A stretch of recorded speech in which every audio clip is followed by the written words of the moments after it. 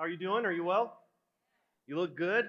My name is John. I'm one of the pastors here at Mission. I'm excited to be with you here this morning, especially in this context, as we continue our current sermon series through the book of Acts entitled Empowered for Jesus' Mission. If you have a Bible, would you go ahead and grab it, open it up to Acts chapter 15. If you do not have a Bible, we would love to give you one, and we have some Bibles on the table right over there with the communion cups. Feel free to get up and grab one at any time. And in fact, it's our gift to you. Excuse me. And as always, you can follow along on the screen behind me. These past few months, as we've studied the book of Acts, we've been given front row seats to God building a people for himself called the church. And we've seen that in the church from the get-go, from the start, has been under attack after attack. And we've been encouraged by these early Christians' resolve to grow in their faith and their commitment to live on mission, even in the midst of persecution. And this morning, we're going to see again, another attack, but this time the attack is not from some outside group, but it's from within. And I believe that it's here in Acts chapter 15 that we see what could possibly be one of the most important chapters in this book, and possibly even one of the most important events that took place in church history. You see, considering all the persecution that's happened up to this point in Acts chapter 15, by far the most dangerous attack up to this point takes place right here. Acts chapter 15.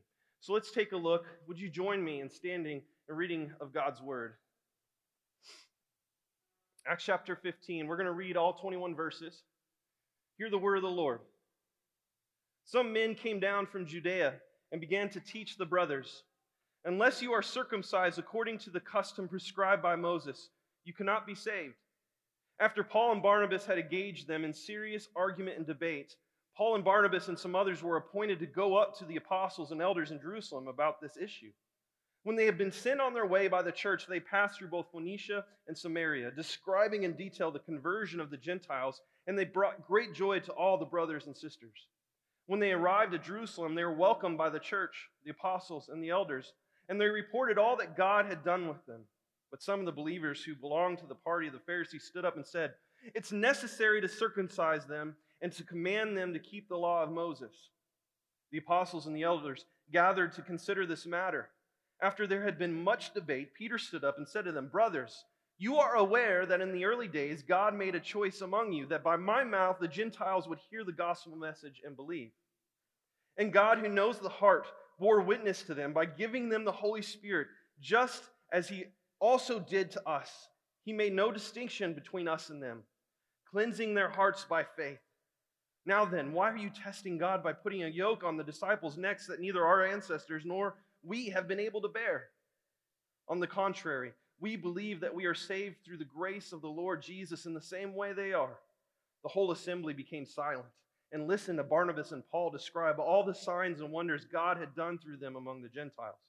After they stopped speaking, James responded, "Brothers, listen to me.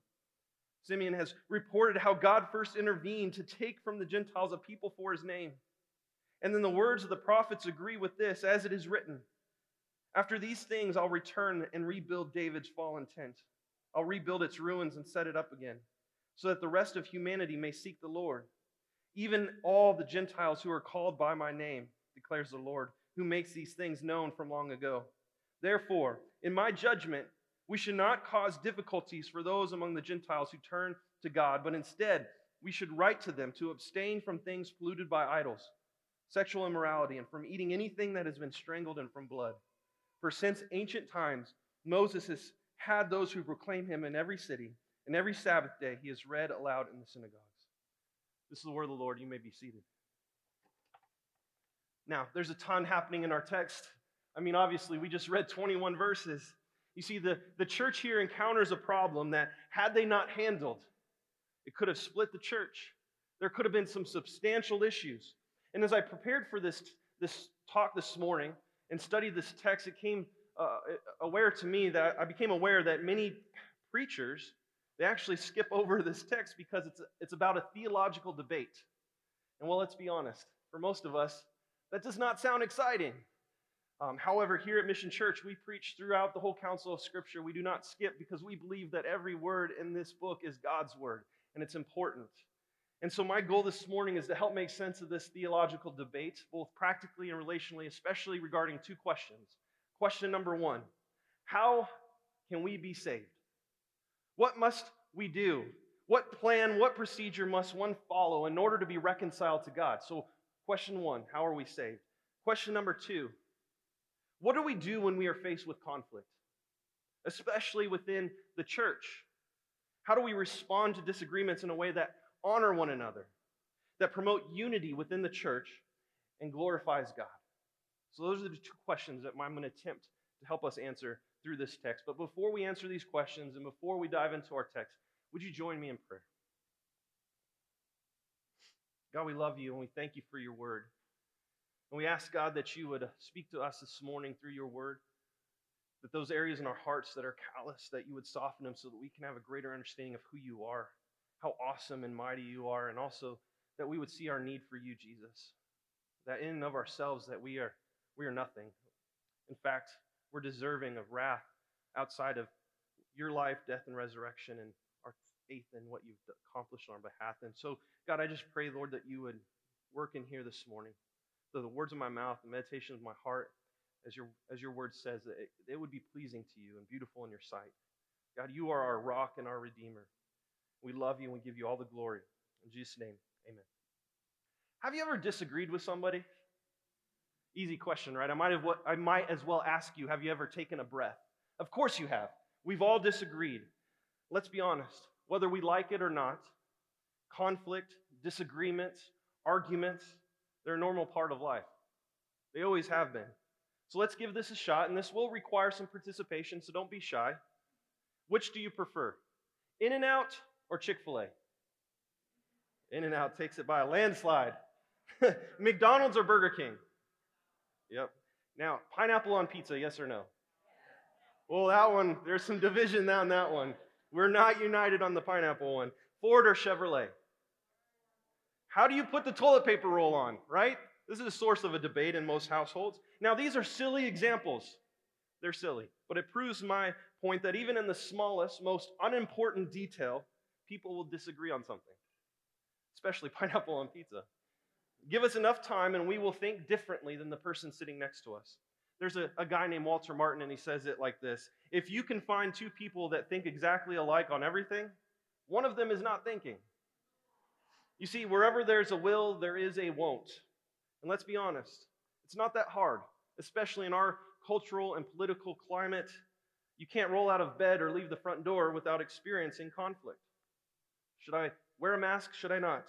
Should I get a vaccine? Should I not? Republican or Democrat, homeschool or public school? We can list the hundreds and hundreds of potential points of conflict in our world today. And the truth is, unfortunately, we have allowed these things to divide us. And not just in our culture and our time and space, but even within the church. And yes, it's true, whether you're a Christian or not, there are things in which we will disagree on. But understand this: to be unified with another believer does not mean that you will agree with them on every subject. Did you know it's okay to disagree? Unity does not equal uniformity. You see, we're not all going to agree with each other regarding pineapple on pizza. We're not going to agree with each other regarding politics or even vaccines or how to put the toilet paper roll on. But these are not issues that we should divide over within the church. These are not hills that you and I should die on. These are gray areas, non-gospel issues in which we show compassion to one another, no matter what our opinion may be. These are areas that we should have discussions about, not division. However, we do need to understand that there are hills in which you and I will be called to die on. There are issues that should cause us to argue and potentially divide. Sometimes we are called to do so. We are called to contend for our faith. In fact, Jude, in his book, 1 chapter, in verse 3, he says, "Dear friends, although I was eager to write to you about the salvation we share, I found it necessary to write appealing to you to contend for the faith that was delivered to the saints once and for all." The word contend here possesses the idea of an athlete who, in an effort to win, finds themselves intensely struggling, competing, even fighting with all their might. It speaks to this idea of an effort expended in a noble cause. You see, in Jude 3, Jude is saying, hey guys, I'm done with pleasantries. He's saying we're at a point now where some action is necessary. It's required even.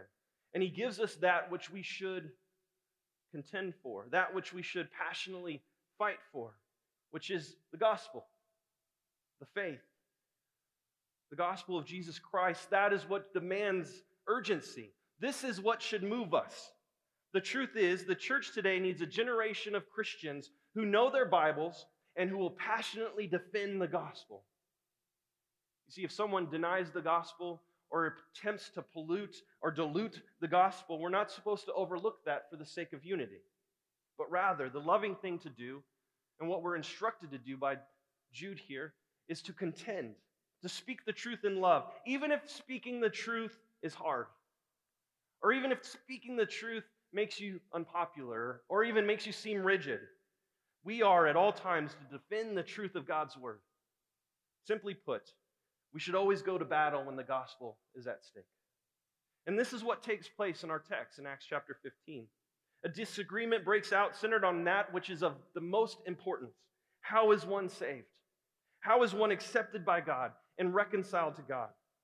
This is the dispute in the chapter, and unfortunately, this is still a debate in the church today because we have a hard time with the finished work of Christ and believing in the free gift of grace. Surely there must be something I must do to earn God's forgiveness, to earn God's love. Surely there must be something I must do to maintain God's love for me or to increase God's love for me.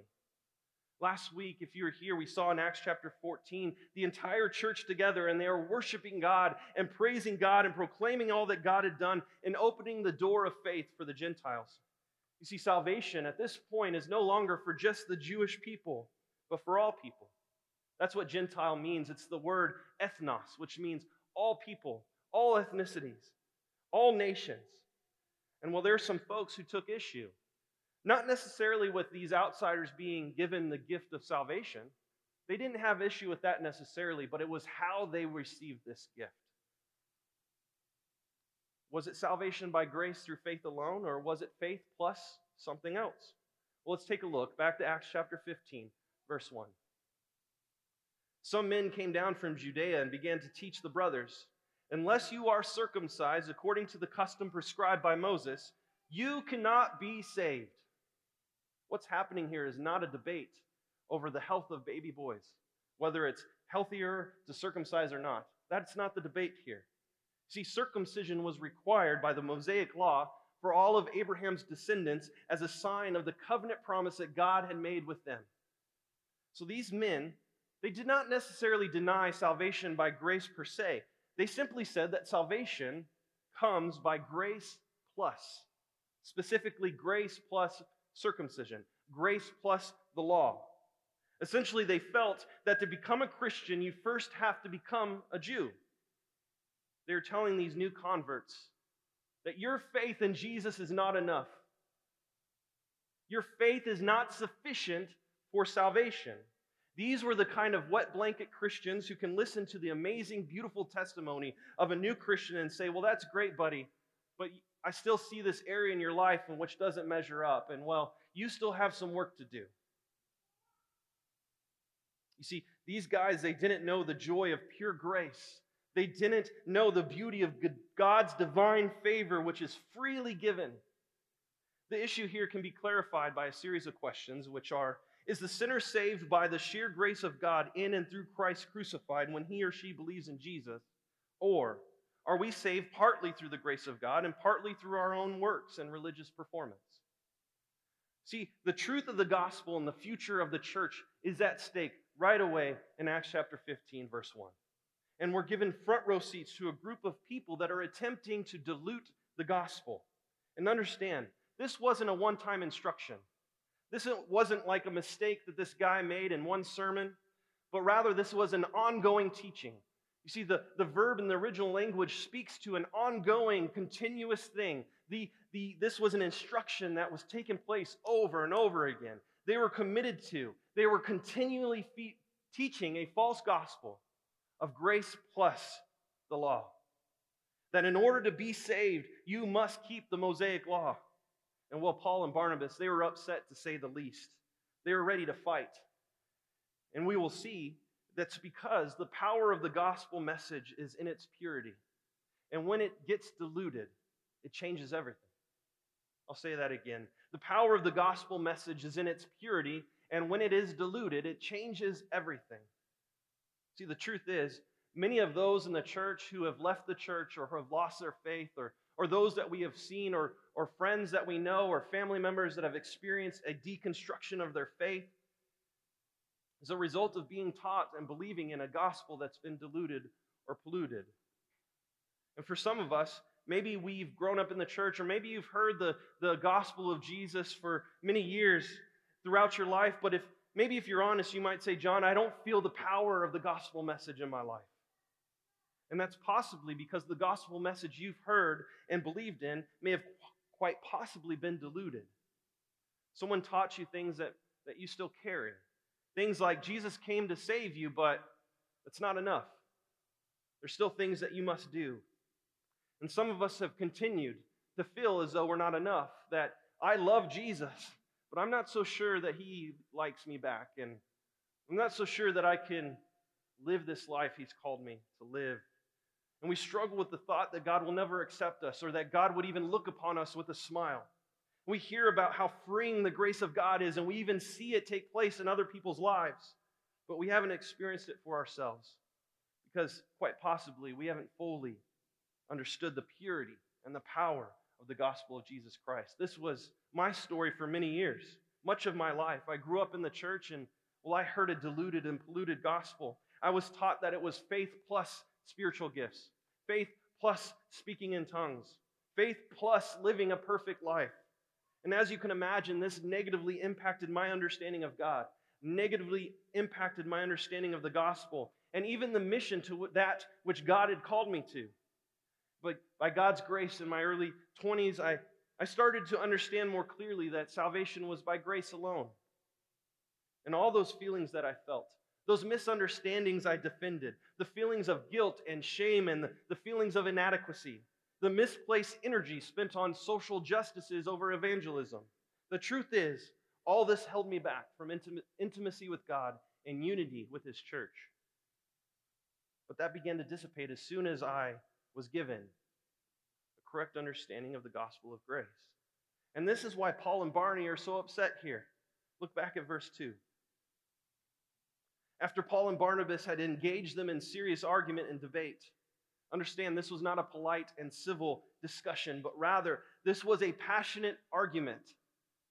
Like most passionate arguments, it was filled with raised voices and red faces. And these men, no doubt, arguing with Paul and Barney, that they had the support of the church leadership in Jerusalem. And Paul, Barnabas, you guys don't have that. So we're right and you're wrong. And the result was division. And the only solution was for Paul and Barney to go over to Jerusalem and talk to these church leaders. And that's exactly what they do. And when they get there, they find a bunch of leaders in the church who have been entrenched in, they had been well established in the false gospel of grace plus the law that was being proclaimed. Continue in verse 2. Paul and Barnabas and some others were appointed to go up to the apostles and elders in Jerusalem about this issue. When they had been sent on their way by the church, they passed through both Phoenicia and Samaria. There they described in detail the conversion of the Gentiles, and it brought great joy to all the brothers and sisters. But when they arrived at Jerusalem, they were welcomed by the church and the apostles and the elders, and they reported all that God had done with them. But some of these believers who belonged to the party of the Pharisees stood up and said, it's necessary to circumcise them and command them to keep the law of Moses. Man, they had a warm welcome, but that warm welcome didn't last very long, did it? As soon as they began sharing about all that God had done, as soon as they began sharing about the Gentiles who had come to a saving knowledge of Jesus, well, here we go again. These wet blankets said, we just want to let you know, those folks that you think are saved, they're not, because they first have to keep the law. You still have work to do, guys. Now, in all fairness, these Jewish critics, they did raise a natural question. Their argument makes sense. You see, the first Christians were in fact Jewish. Jesus was Jewish. The old covenant people were what? Jewish. The Jews had always demanded that if a Gentile wished to convert to Judaism, that they would first have to be circumcised and follow the law. So as you can imagine, this was probably confusing for them. Difficult even. What's with the sudden change? We've always required this. You see, they were missing the importance of the life, death, and resurrection of Jesus. It would be similar to you investing 3 hours of your life in a movie that contains an intense dialogue, confusing structure, a suspenseful plot, and a friend of yours shows up with 5 minutes left of the movie and they say, "This is the worst movie I've ever seen." And they go to lead a forum and discuss why this is the worst movie they've ever seen. They don't know anything about the character development. They don't know anything about the intricate writing, the set, the stage for the plot twist. He basically shows up when the credits roll and says, "I'm an expert now." That would be frustrating. On one hand, this is how these Jewish Christians felt. And on the other hand, due to the Jewish rituals to which they still adhered to, there were practical and communal implications that could impact the unity of the church.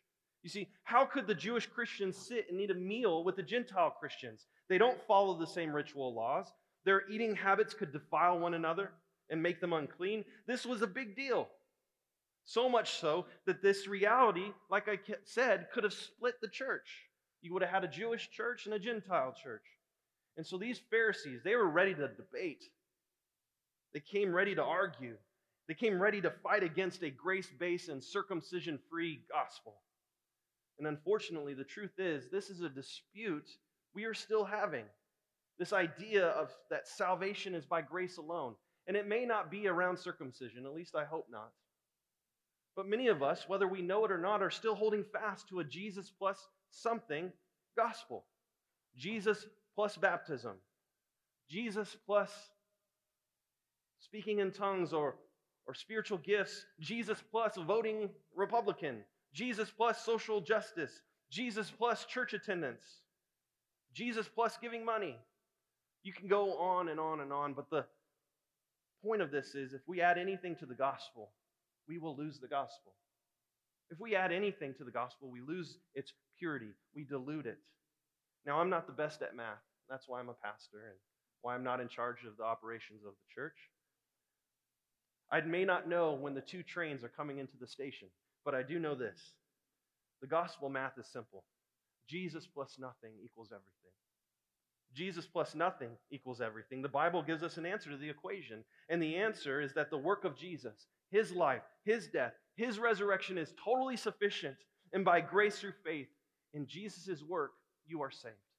We meditated upon this passage in Ephesians chapter 2, verses 8 through 9, which says, "For you are saved by what? Grace through what? Faith. Did you do it? No, it's not of yourself. It's what? God's gift." In Galatians 2:16, it says, "We know that a person is not justified by the works of the law, but by faith in Jesus Christ." See, salvation by grace alone is what differentiates Christianity from every other world religion. Every other religion in the world is built upon our performance, what you and I must do to work our way up to God. But God is clear in His Word that no one can be saved by their performance. It doesn't matter how good you are, how awesome you think you may be, how religious you are. God has always simply desired our faith in Him. There's nothing else we can do to earn God's favor, His love, His forgiveness. But we can simply trust in Jesus because He's the one who paid it all. He lived a perfect life. He died paying the payment of death that you and I deserve to pay, fully satisfying God's just demand. And now all who turn from their sins, everyone, all people, all ethnos, all people who turn from their sin and trust in Jesus are saved. Unfortunately, this good news of the saving exclusivity of Jesus by the grace of Jesus will always be disputed because the default mode of the human heart is works-based righteousness, not faith-based righteousness. Let's continue in our text. Verse 6. Doing okay? Okay. The apostle and the elders gathered to consider this matter. After there had been much debate, Peter stood up and said to them, "Brothers, you are aware that in the early days God made a choice among you, that by my mouth the Gentiles would hear the gospel message and believe.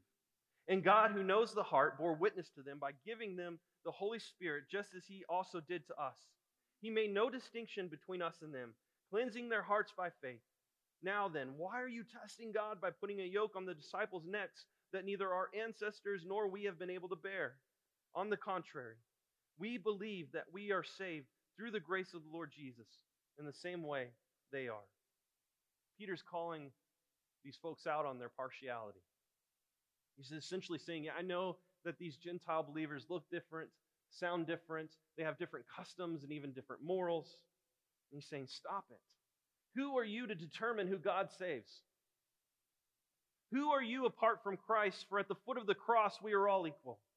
Jesus saved you, and without him, you are deserving of his wrath, just like anyone else who does not trust in Jesus and Jesus alone.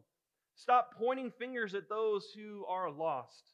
You're no better than them, as though you have done something to make yourself good, as though you have done something to make yourself pleasing and appealing to God. No, it was God who intervened.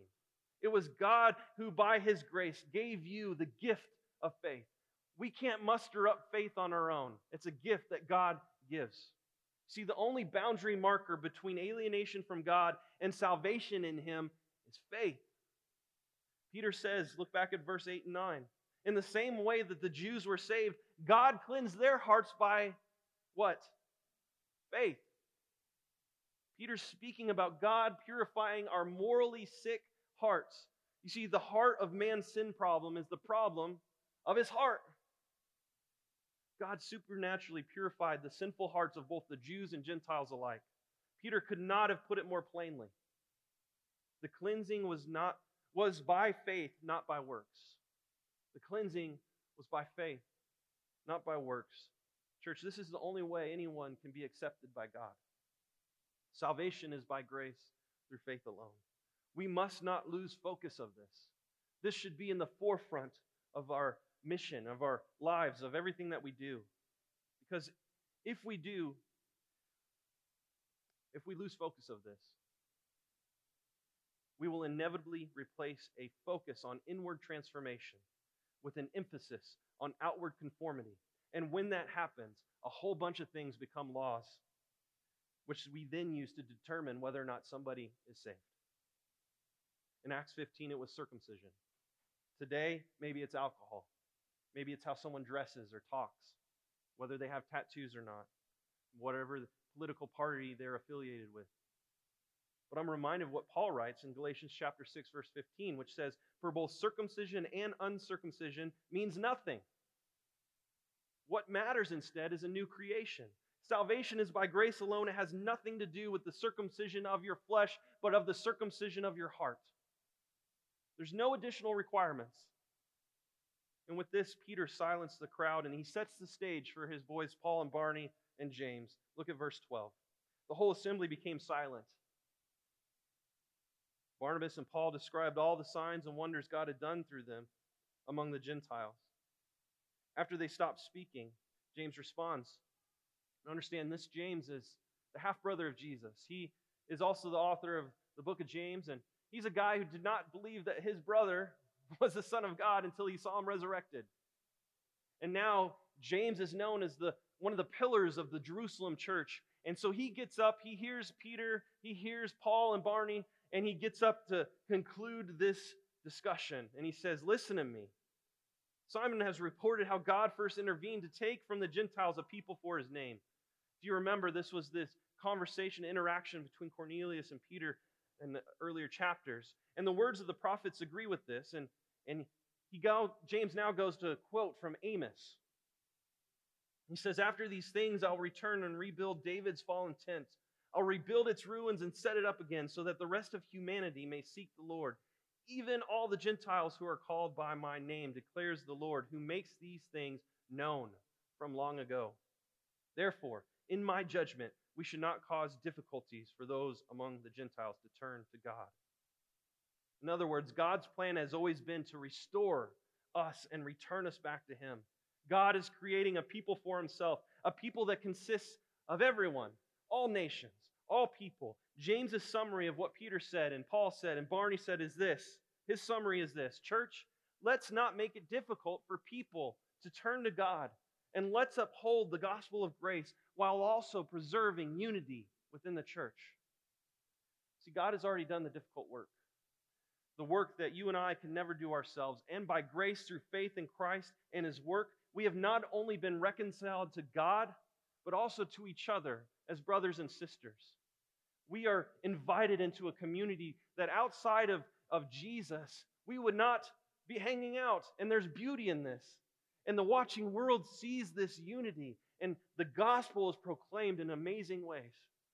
Think about this for a moment. An application, and we'll be done, and we can go eat some snow cones out there. We prepaid for 100 of them, so get some snow cones. Think about this for a moment. What might we be doing that would make it difficult for people to hear and receive the gospel, the message of the gospel? What might you and I be doing, both individually and collectively as the church, that make it difficult for someone to hear the message of the gospel? There's potentially multiple obstacles that we could talk about, both personally and collectively. There's probably several.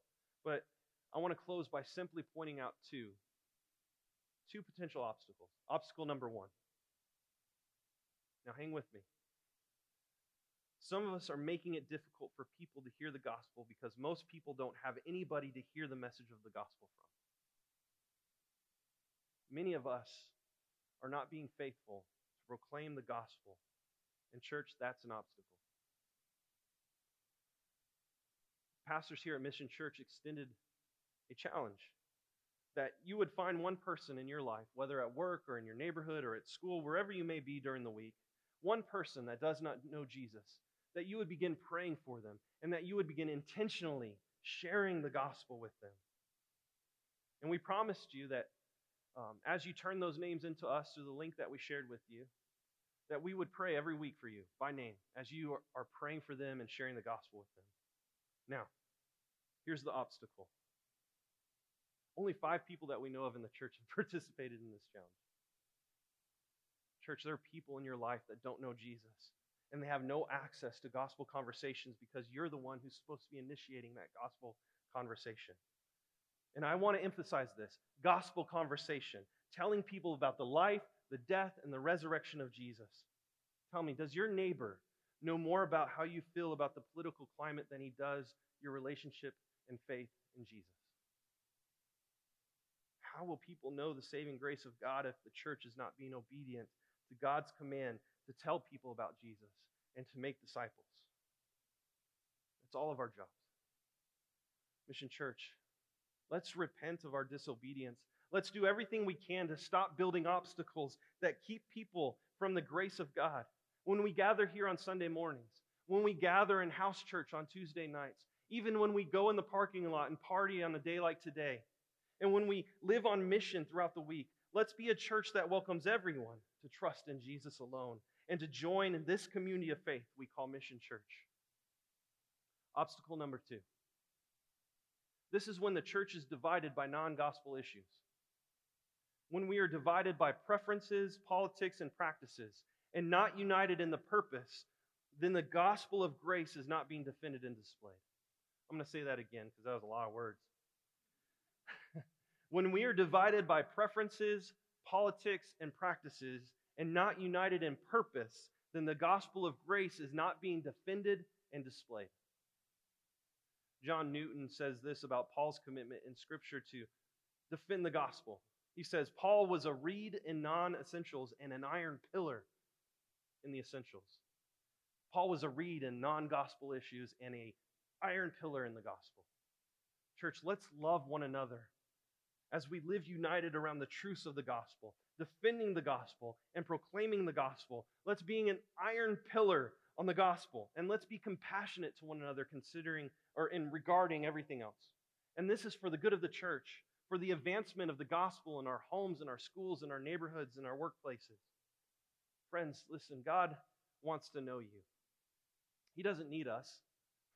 He does want a relationship. And He made a way for this to be possible.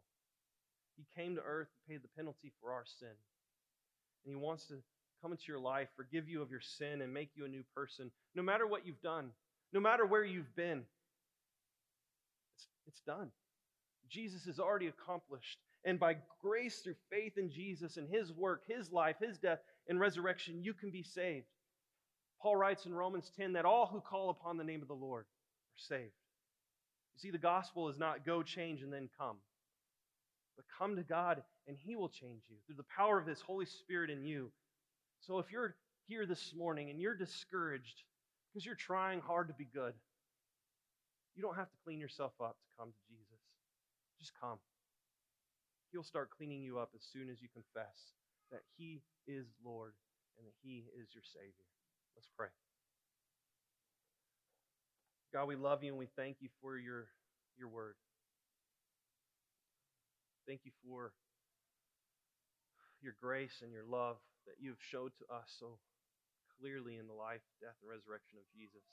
Thank You that there's nothing that we must do to earn that, but rather You've given to us this grace freely, and that we can stand before You, righteous and holy, just God, and You don't see our mess, but rather we can stand hidden in Christ, and You see His perfect life and His righteousness that's been gifted to us, and we thank You for that. And we thank You now that after we're saved, that we don't have to pull ourselves up by our bootstraps and just work really hard, because God, You've given us the same Spirit that rose Jesus from the grave. You've given to us, and You are changing our desires, and You are putting in us the fruits of the Spirit, and You're growing us into a life that loves Jesus, lives like Jesus, and leads others to Jesus. Lord, we thank You for the good news of the gospel, and I pray, Lord, that You give us opportunities this week to be faithful to proclaim that good news to the world around us. We love You and we thank You. In Jesus' name we pray. Amen.